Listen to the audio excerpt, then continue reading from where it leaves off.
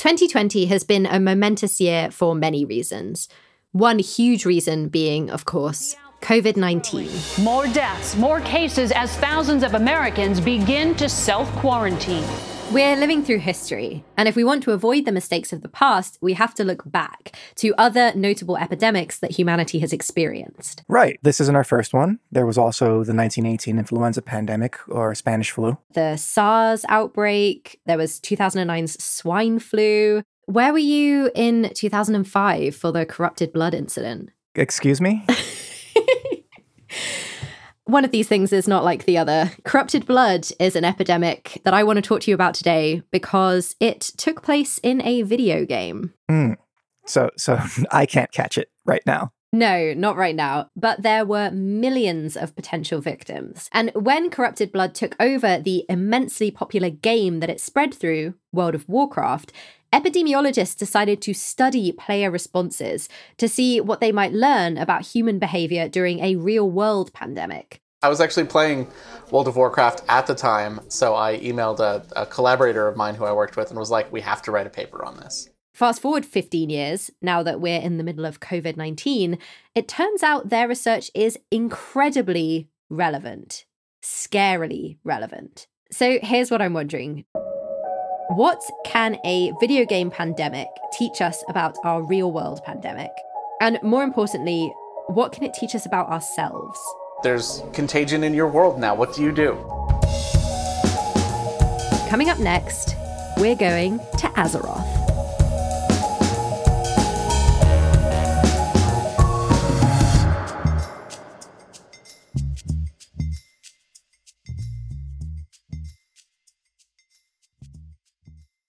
Hey, have you ever used Cheapo Air? For years, and I really like it. With Cheapo Air, you can book online, use their app, or even over the phone. They've got great prices on over 500 airlines and millions of accommodations. They're my go-to for travel planning. And if you join their Club Miles program, you can earn points to save on the cost of your travel. Book on the app, and you get double points. Sounds like it's time I tried Cheapo Air. Call Cheapo Air at 855-247-3279 or visit cheapoair.com/podcast.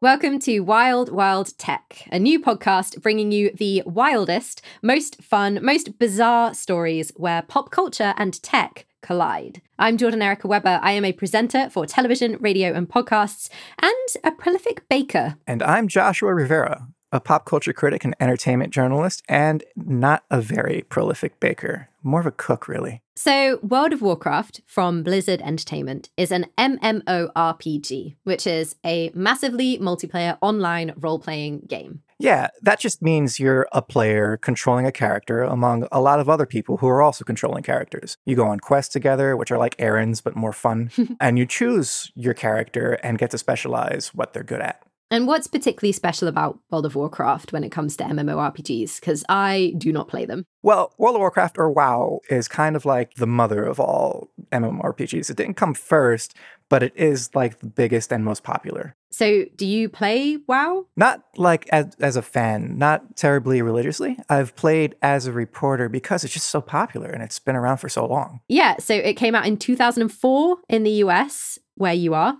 and 2005 in the UK, where I am. And by September that year, it had about 4 million subscribers. And that is when it got an epidemic. So I first heard about corrupted blood from Alex Grotowski on the BBC's The Digital Human. But I wanted to talk to someone who was there on the ground, so to speak. So we called up a friend of producer Danielle called Matt. I'm Matt. At the time of the corrupted blood incident, I played a human priest named Mara Jade. For those of you who don't know, Mara Jade is a character in the Star Wars expanded universe of novels. Wow, the novels, that's deep. Yeah, it's great. Matt was playing in 2005 and experienced the corrupted blood incident firsthand. It all started on September 13th, when the developers of World of Warcraft released an update, or a patch, which introduced a whole new area to the game world. And, as I've admitted, I have never played World of Warcraft, so I had to ask Matt how to pronounce the name of this new place. Zul'Gurub. Zul'Gurub. Zul'Gurub. And Zul'Gurub was special because it was kind of separate from the rest of the game world. It was what is called an instance, which is a place that you go with a group of other players in order to kind of go on like a mini adventure called a raid. So I think of it as like a group package holiday. Yeah, exactly. You sort of like have to like talk in advance and pre-plan in advance and make sure you have all the right stuff, sort of get packed. Matt was in a group of players called a guild. So kind of like a club, a collection of players who've been playing together for a really long time. This particular guild might have been made up of maybe 20, maybe even 50 higher level players. And Matt's guild is all about these raids. So naturally, as soon as they can, they make a plan, pack up their gear, and set off for Zul'Gurub, completely unaware that they were about to become early victims of a digital disease. Zul'Gurub is an ancient troll city, and trolls in this game belong to the Horde, who, and there is debate about this, but they are generally considered to be the baddies of the game. And like many of the races, they seem to be inspired by various real-world cultures. The troll race in World of Warcraft has sort of like a Central American, Mayan, or Aztec kind of vibe, with like some voodoo and Caribbean stuff thrown in. Oh, yeah. Because, of course, you can throw all those things together. They're totally the same. 2005, real good at race. You know, World of Warcraft, it's a melting pot of cultures, Joshua, is what it is. Nevertheless, Matt remembers Zul'Gurub vividly in his excited teenage mind. So it's like a really dense jungle environment with these ruins that sort of pop out of the imaginary mist. Now that you sort of go back and see what the game actually looks like, it's not really this vibrant, but I guess thinking back on it in my head, it seems almost like a real place. So Matt and his group, they travel through the jungle and they're fighting all of these different enemies along the way, but they've got their eyes on one guy, the big boss, Hakkar the Soul Flayer. You toy with powers that are beyond you. Okay, that's kind of cool. You know, there's all the racist stuff there, sure, yes, that's upsetting, but you know, I can sort of like flip this around and be like, Hakkar is going to get the colonizers. Okay, well, let me show you a clip of your new hero and god, Hakkar, and you can see what he looks like. Okay, so he looks kind of like a hydra sort of deal. Like he's just this giant snake. He's got big old feathered wings and like claw hands, and I think he's wearing, is that a collar or a cape? You got to keep warm when you're cold-blooded, you know. So back to Matt. He and his 20 or so guild members finally destroy everyone they've got to destroy to get face to face with Hakkar, which in itself is pretty hard. And so it's a big deal just to be able to clear and get to him. And not many groups had done it at the time. So now these elite players have to figure out how to defeat the Soul Flayer. And how do you defeat a Soul Flayer? Teamwork, Joshua. Teamwork. In World of Warcraft, players choose roles that tend to fit into what people call the Holy Trinity, which is tanks, damage dealers, and healers. Tanks take damage, damage dealers deal damage, and healers restore the health of their fellow players. Matt was a healer. And so the entire time that I'm in the instance, my job is to make sure everybody else stays alive. Turns out that Matt's role in this instance was crucial because Hakkar the Soul Flayer had a special ability called Corrupted Blood. And so during the fight, in my memory, it's sort of like this like pretty gross sort of like bloody explosion sound, like every few seconds it would sort of like make that splat sound, and then you'd have like a little effect on your character that looks sort of like blood squirting out. Nah, that's pretty gross. Yeah, that's what I said. But that is not even the worst thing about it, because corrupted blood is contagious. Deadly contagious. Pretty quickly, you learn that, like, okay, you sort of need to put people in piles, and then as soon as you see that bolt go out, as soon as the person gets diseased, they have to run away from the group really fast and wait for it to like turn off, and then they can sort of run back into the party again. Isolate themselves. Exactly. So if they just ran away and waited for a bit, the corrupted blood went away? Well, this is where Matt's priestess healer came in.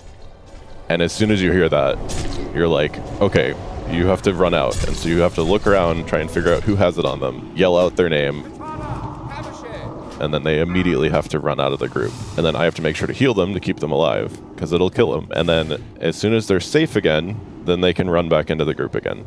But almost as soon as they run back into the group again, you hear that sound again, and you have to call out another name, and they have to run out.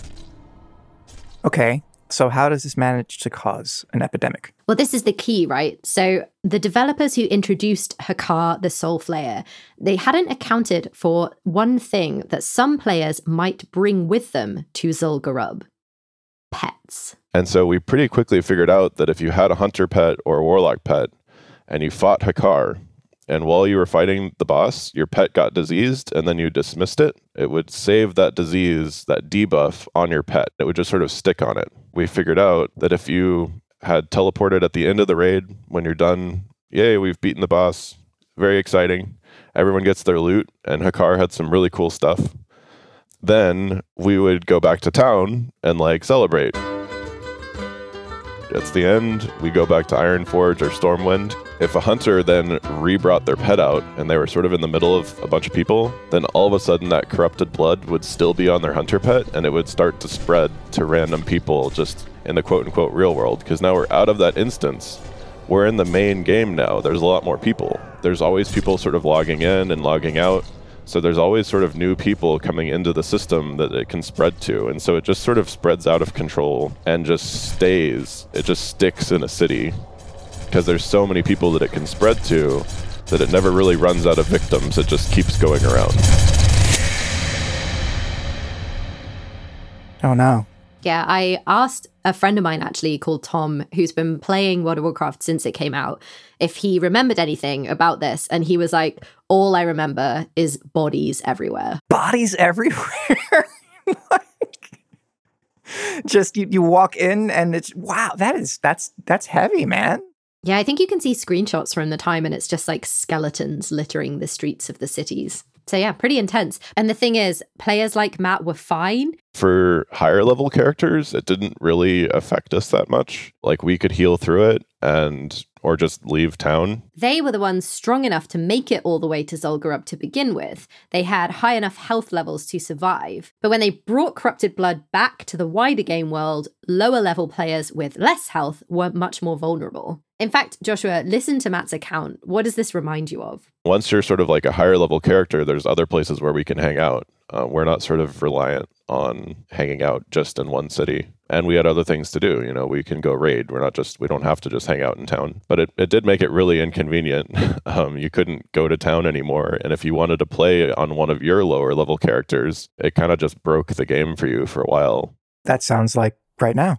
The game is broken. So what do you do? Do you keep going places? Do you sell your magic pants in town or what? Right, exactly. It was completely organic, this kind of accidental virtual pandemic. In fact, unfolded so organically that infectious disease researchers studied it back then to examine how humans might behave when they're in a real pandemic. And now they are revisiting that research in light of COVID-19. I actually called up one of those researchers to ask him what they learned.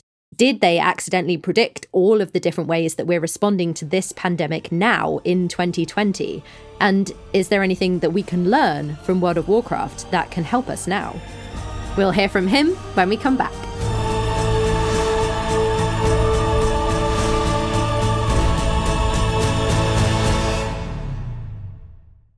Hey, have you ever used Cheapo Air? For years, and I really like it. With Cheapo Air, you can book online, use their app, or even over the phone. They've got great prices on over 500 airlines and millions of accommodations. They're my go-to for travel planning. And if you join their Club Miles program, you can earn points to save on the cost of your travel.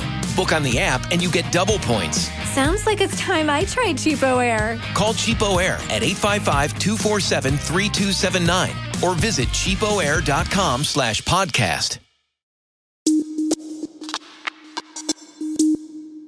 World of Warcraft isn't the only video game to feature an epidemic or a plague or even a virus. So there's, Vampire with the 1918 influenza. There's A Plague Tale Innocence, which has a bubonic plague. There's even this game called Astrologaster, which takes place in 16th century London and has a plague there as well.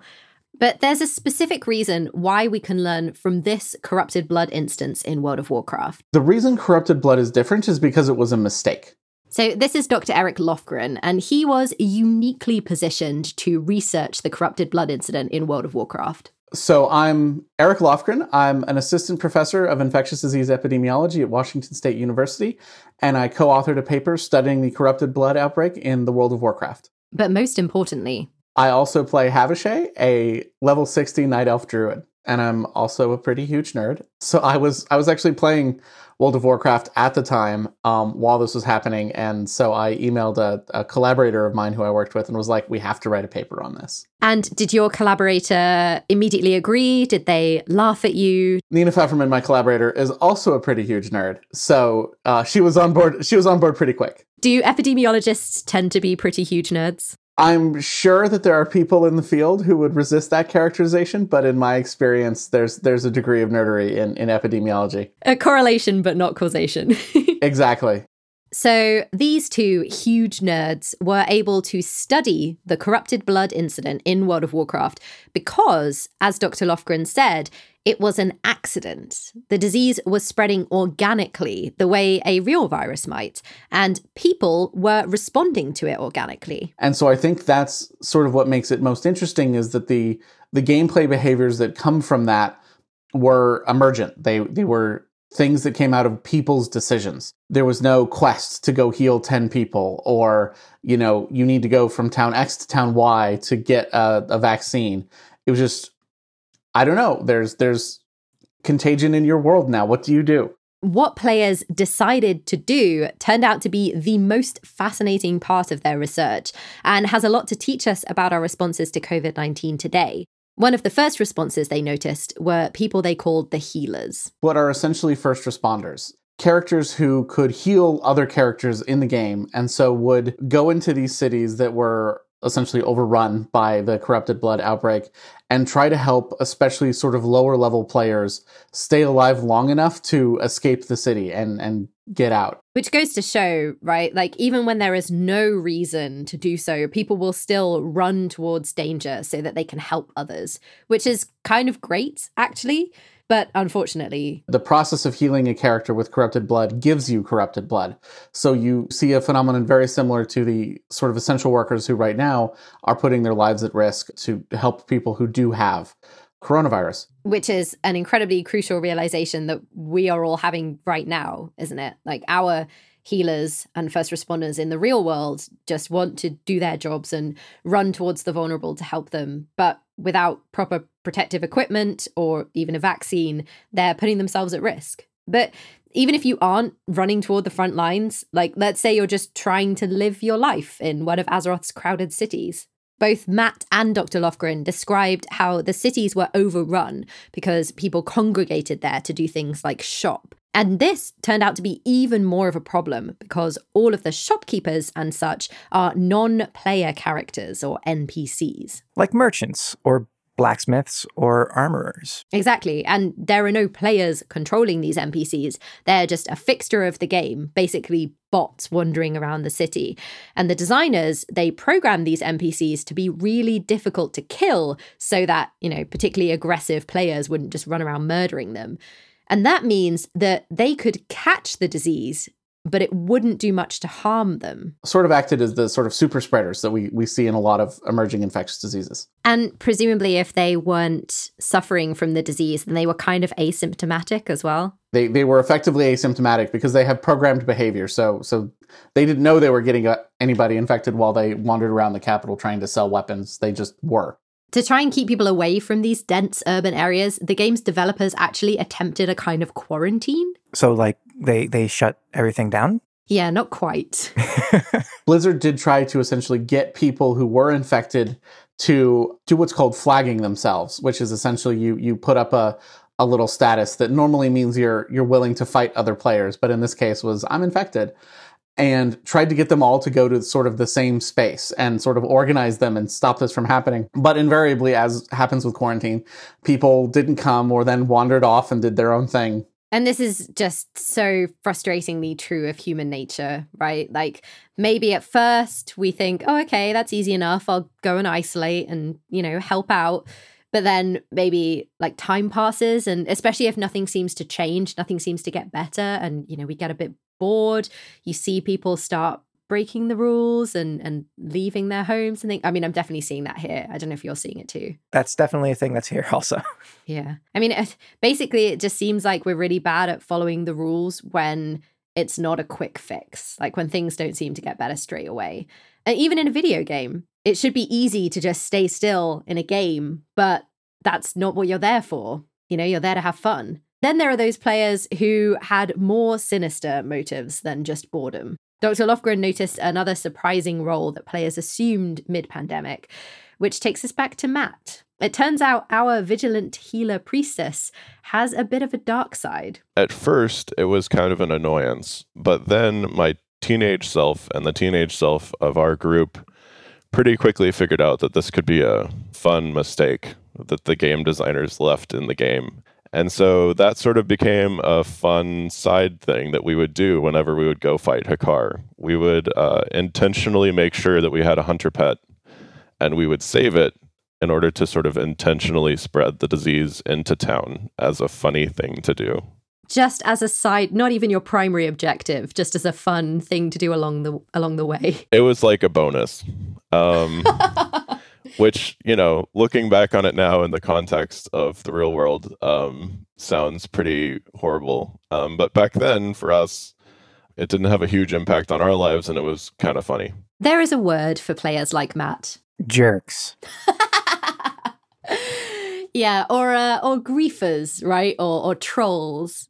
And obviously, the parallels are less obvious here with COVID-19. Who are the griefers of COVID-19? Charges are pending against a Warren County man who took video of himself licking a row of deodorant sticks at an area Walmart. Shockingly, there are some one-off extreme examples of COVID-19 griefing behavior. Although there is also a case to be made that we're seeing some less extreme griefing behavior from people who wouldn't necessarily see themselves that way. Yeah, it's less people who are like licking things and more people who want to just stick to their routines, that people just gotta get to the beach despite everything that's going on. It's really messing up with my spring break.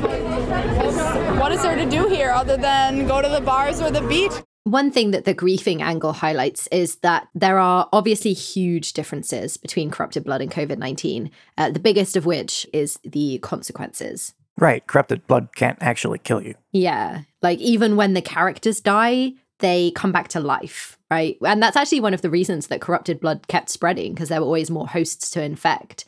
And while we are still struggling to understand where coronavirus came from, what it's doing, and how to deal with it, corrupted blood was written in code. So that wasn't a problem for the developers. The developers were able to fix it. Yeah, and that's another huge difference. So corrupted blood was solved by resetting the servers. We obviously can't do that in real life, as much as occasionally it would be nice to, revert to what was going on 2 weeks ago and have another go at it. And with all those similarities and differences considered, Dr. Lofgren actually has a couple of lessons that he thinks that we can learn from the corrupted blood incident and apply to the situation that we're in today. So I think there's two. One is scientific and one is social. I think the scientific one is that importance of human behavior and understanding that there will be lots of different sort of responses that are both good and bad, and that when we study pandemics and plan for pandemics, that we need to take those behaviors into account and think about them really deeply.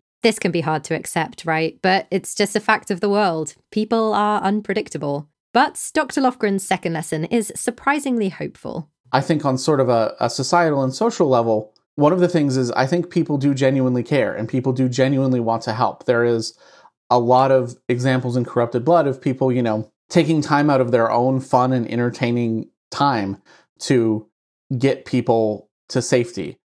And Matt has a lesson for himself too. Oh yeah, now that I've been thinking about this over the past week, this has been it's been sort of a revelation, not only just of like, okay, I'm a person of privilege. I bought a mask, I can buy gloves, I can order favor from my house.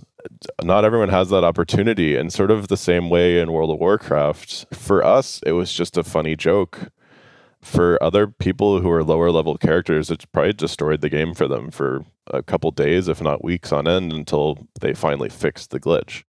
So, a strangely timely coincidence is that Matt could go revisit the scene of his crimes. In August last year, Blizzard released World of Warcraft Classic, which basically recreates that original game as it was when it first came out. And in this past April, they added Zul'Gurub, this time with the virus contained. So I was curious if Dr. Lofgren was planning on revisiting the game. I have actually played WoW Classic a little bit. I have come to the realization that I am at the point in my life where I don't think I have the time to play WoW the way it was meant to be played at that time. I may visit for a couple days for a little nostalgic feel of, disease-spreading trolls deep in a jungle somewhere. I guess a lot of people have more time to play video games right now, but the opposite is true for you, it sounds like. Yes. So most people talk a lot about what they're doing during furlough and, their new recipes for sourdough and how many video games they've played.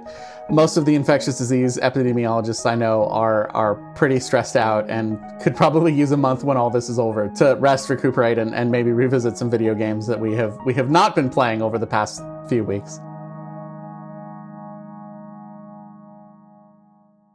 I don't know about you, Joshua, but as someone who covers video games, I keep hearing that more and more people are turning to games to fill their time in isolation. Oh, God, yeah. Yeah, especially with Animal Crossing. Oh, God, yeah.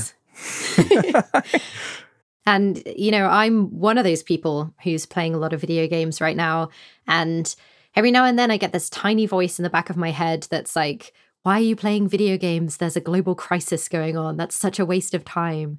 But Dr. Lofgren's research, kind of suggests that we might actually be able to learn some really useful lessons from playing them. I've actually written a whole book about this called 10 Things Video Games Can Teach Us. So, Joshua, what have you learned from this particular game? Don't be a griefer or a jerk. A lesson for every episode, I think.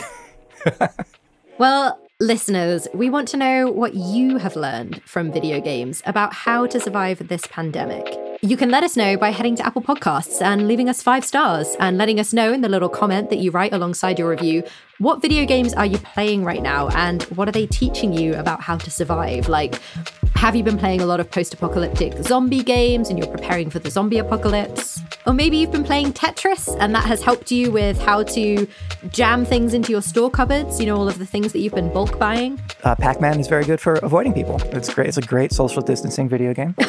Yeah, that's true with the ghosts. Well, Joshua, this has been a wonderful first episode. Thank you for the great story. Thank you for listening. Next week on Wild Wild Tech, we'll be diving into CGI and the butt that broke Disney+. Subscribe to us on your podcast app so that you don't miss it. And don't forget to rate and review and tell us your pandemic video game thoughts. Wild Wild Tech is a Spoke Media production brought to you in partnership with Studio 71. It's hosted by myself, Jordan Erica Weber, and Joshua Rivera. You can find us at jordanweber.com and at jmrivera02. Our producers are Cody Hoffmockel and Danielle Kastner, with help from Reyes Mendoza and Caroline Hamilton. This episode was mixed by Evan Arnett and Will Shaw. Our executive producers are Stephen Pearlstein and Andrew Seeley for Studio 71, and Aaliyah Tavakolian and Keith Reynolds for Spoke Media. Special thanks to Matt, our wonderful World of Warcraft guide, who has grown so much since high school, and to Dr. Lofgren for doing this research and talking to us about it. If you want to follow us on social media, we're at Wild Wild Tech Pod. Hey, have you ever used Cheapo Air? For years, and I really like it. With Cheapo Air, you can book online, use their app, or even over the phone. They've got great prices on over 500 airlines and millions of accommodations. They're my go-to for travel planning. And if you join their Club Miles program, you can earn points to save on the cost of your travel.